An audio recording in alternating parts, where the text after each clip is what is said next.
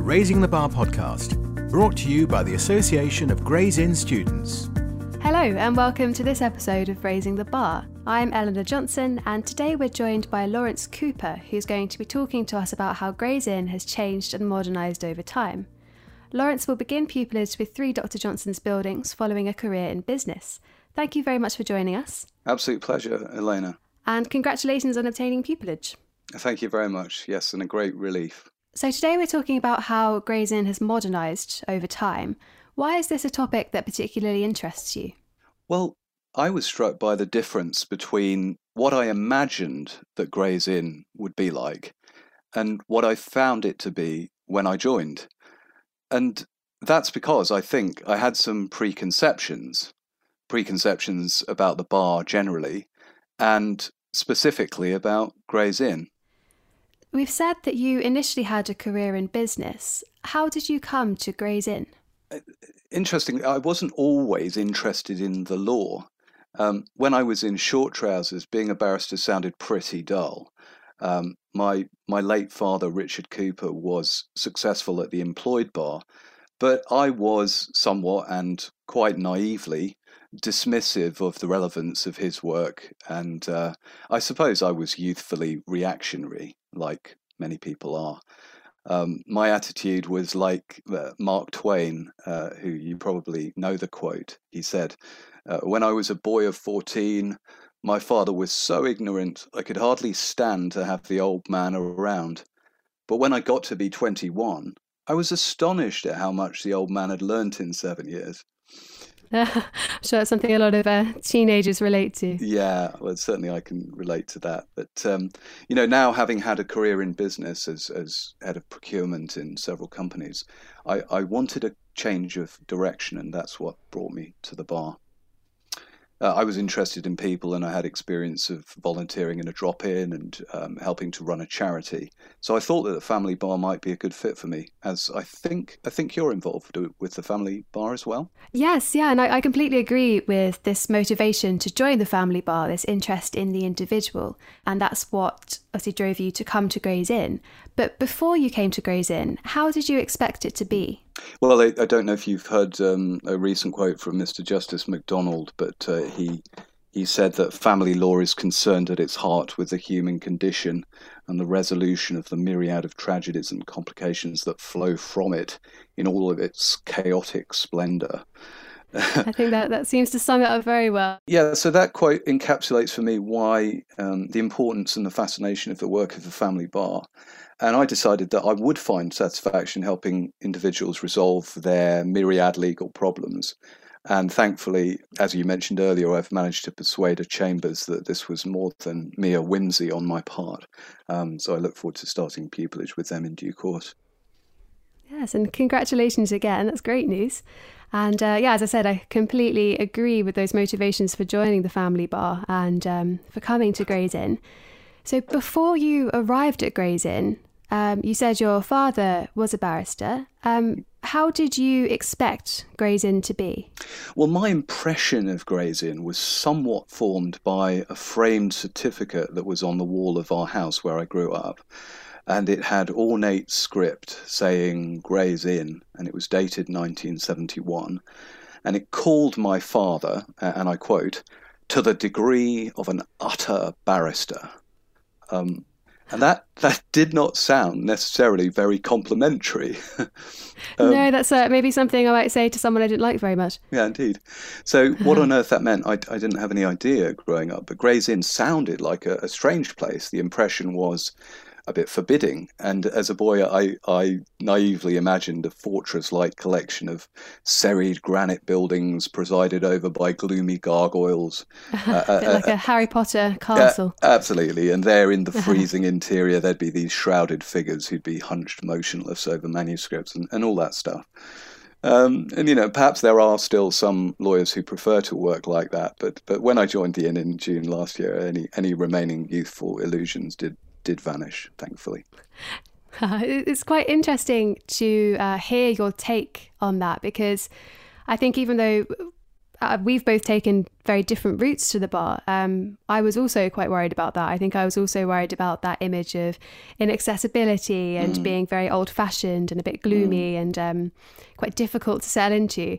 But I know I was very pleasantly surprised when I got here. So I'd be interested to hear your take. How did these expectations compare to the reality? Well, exactly like you, I was pleased to discover that Gray's Inn is a vibrant community, which is what it's always been at heart, with an involved membership and a cadre of highly professional staff, all focused on equipping a very diverse range of students. And I think one of the things that's notable about Gray's is the way it's so forward-thinking, and it's open and responsive to change in its mission to shape practitioners and to demolish barriers to entry to the profession. So I found I was making friends from different parts of the world and different backgrounds to me, and the formal aspects of life at the inn, like coming for a dinner for the first time, were counterbalanced by warmth and inclusiveness. I completely agree with you there. I think I was so pleasantly surprised that there was such a range of people when I arrived at Gray's Inn. I think that's something that the bar generally, and in particular Gray's Inn, are very passionate about, really diversifying the bar and making sure that it is accessible to anyone who wants to become a barrister. Yeah. And you've spoken about this sort of warmth and inclusiveness. Was there anything in particular that struck you when you came here? Well, when I first came on the first residential weekend, I attended a seminar which was led by Victoria Wilson, and she is chair of wellbeing at the bar. And she spoke on our last podcast, which is very nice. Right, nice okay. Little link. I need to go straight to that after we finish talking. And she, at that seminar, there was a panel of barristers who were answering questions about well-being, and the message that was put out was that it wasn't a good idea to sacrifice your health on the altar of success. I thought that was a really good message. The barristers were being honest and vulnerable, and what they shared was insightful and powerful. I really admired their candour. Some spoke of how stress had got the better of them, and some of how they'd learned to manage pressures, and some related how they'd needed to talk to others in order to deal with pressure. And all this was a breath of fresh air, because I've seen people lose their mental health in the workplace, and I know it's important to have open channels of honest communication about well-being. You said that, unfortunately, you've seen people in their careers really struggle with their mental health. So is this quite an important subject for you? Yeah. I had a colleague, a friend. She was the mother of young children. She suddenly became mentally ill, and in a few short months, she was driven inexorably to take her own life. And I've often thought, could talking have helped? Could earlier intervention have helped her? Perhaps not, but these thoughts led me a while ago to work with the Samaritans to create a film raising awareness around mental health issues. I want to help decrease the stigma surrounding depression and show people that a stiff upper lip isn't a viable long-term coping strategy for inner turmoil. I personally don't think it's a weakness to sometimes ask for help. We don't look down on sports people who use a physiotherapist, do we? And yet psychotherapist provokes a different set of responses, doesn't it? I think this is such an important message to get across, and one that the bar is really getting across recently, that there is absolutely no shame whatsoever in acknowledging that at times we need to look after our mental health, and that well-being is something that's really important. So I think this sounds is an incredibly important message to get across. Absolutely, and I'm unashamed to say that I've known the benefit of having talking therapy. Talking to professionals who understand how people tick helped me when I was in a low place in myself. And that's despite the fact that I was once the sort of person who I would happily say to other people, do you know what, counselling can be really good, therapy can be really good. But when it came to myself, it was like, oh, no, that's not my cup of tea, and frankly, a little bit embarrassing to even think that. Very different standards for yourself when compared to other people. Yeah, that's right. Yeah. I think when we're talking about the modernisation of the bar, this increased focus on well-being is a huge part of that, because as you've highlighted in the past, not just at the bar, but generally it was something that people weren't as comfortable talking about. But now, thankfully, it's something that we are talking about more. And thank you for sharing your own experiences, because I think people doing these kinds of things really opens up the conversation. Well, certainly. And it was reassuring to find that Gray's Inn were taking these issues seriously, and students were able to have grown-up conversations about important issues. We were signposted effectively to sources of help. And all of this said to me that Gray's Inn was alive to and actively addressing important real-life concerns. That's really, really good to hear. The fact that Gray's Inn obviously does care about its members, including its students. And you yourself, as a student, you were on circuit. So how did you find that your level of involvement with the inn was changed or not by this? Well, that's right. I am on circuit. And so it's been interesting engaging with the inn remotely sometimes. In my career, I've helped set up an internet retail company, but I didn't expect, and this was another pleasant surprise, I didn't expect to be seeing the innovative use of technology by Gray's Inn when I first joined. And it came as a welcome surprise to be able to do qualifying sessions online as well as in person at the inn. It meant I didn't have to bring myself down from Birmingham for every session, and this was really helpful because sometimes the study became quite pressurizing, as you know yourself on the BPTC. Though I did enjoy coming down for the residential weekend, and there was a legal research session that I got a lot from. I enjoyed the Birkenhead lecture, and I was looking forward to coming to the mooting semi-final before the virus arrived. Yeah. So you've managed, thankfully, to still be involved despite being on circuit. Well, yes, and it's because of the way that Gray's Inn are forward-thinking. I mean, the inn's got their priorities right. The overriding emphasis that I found wasn't on learning intricate new dining habits or anything like that. Rather, Gray's Inn was using cutting-edge technology to equip our students effectively and efficiently for the modern bar. Gray's Inn took early advantage of video conferencing even before the coronavirus pandemic to engage with students on circuit. And that was so helpful for people like me and those further afield than me and with less ability perhaps to travel. I mean, now, of course, we've all heard about Zoom, and video conferencing has become an important part of our personal and professional lives, but Gray's Inn was ahead of the game. The inn was running qualifying sessions before the virus emerged, and they weren't just lectures either. I was involved in the first fully interactive online qualifying session in January 2020, which was case analysis run by advocacy trainers in front of an audience who were simultaneously taking questions and feedback from us on circuit remotely. And that was great. I mean, it was a privilege to take part in what I think will come to be seen as a significant step in the historical development of the inn's educational mission. So that was really good to be part of. It is incredible what Gray's Inn have managed to do with technology. I know that a couple of weeks ago I did an entire bail application via Zoom, and they managed to split us into breakout rooms, and it was as if we were there. You know, I got just as much benefit from that. So yeah, I think it'll be really interesting to see in the future if this continues. Yeah, I mean, exactly like you say, and it felt a little bit strange to be making like comments and asking questions at my laptop in Handsworth Wood in Birmingham while the tutors were helping us all engage with the topic.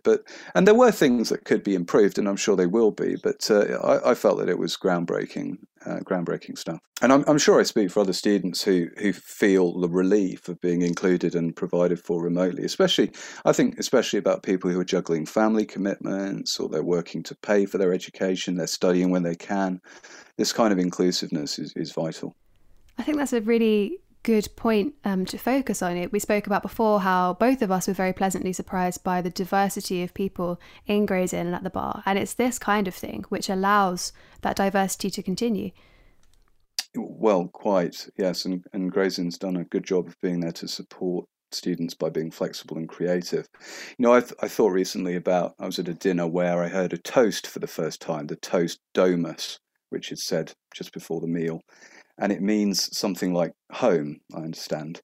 I was thinking how Gray's Inn had used the connectivity that's possible in the digital age to great effect in creating inclusion and creating a way of members everywhere being able to be part of what the Inn is doing and feeling a sense of belonging. And we all know how important belonging is now, especially with the isolation that we've all endured.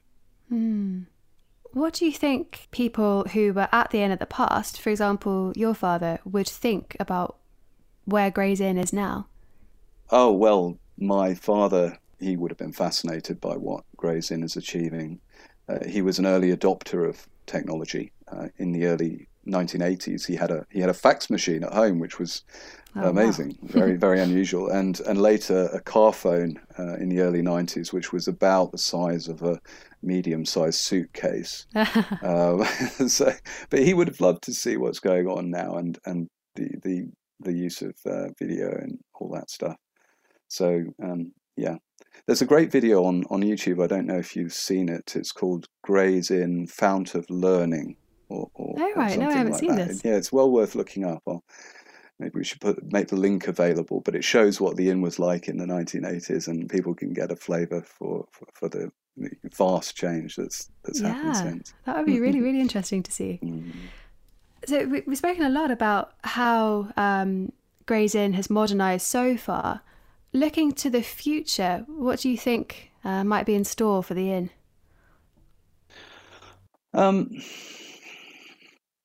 Well, I think it's something that's going to affect the bar as a whole, is that this sudden lurch into needing to use remote technology, we will have to continue to grapple with how useful it can be and what its limitations are.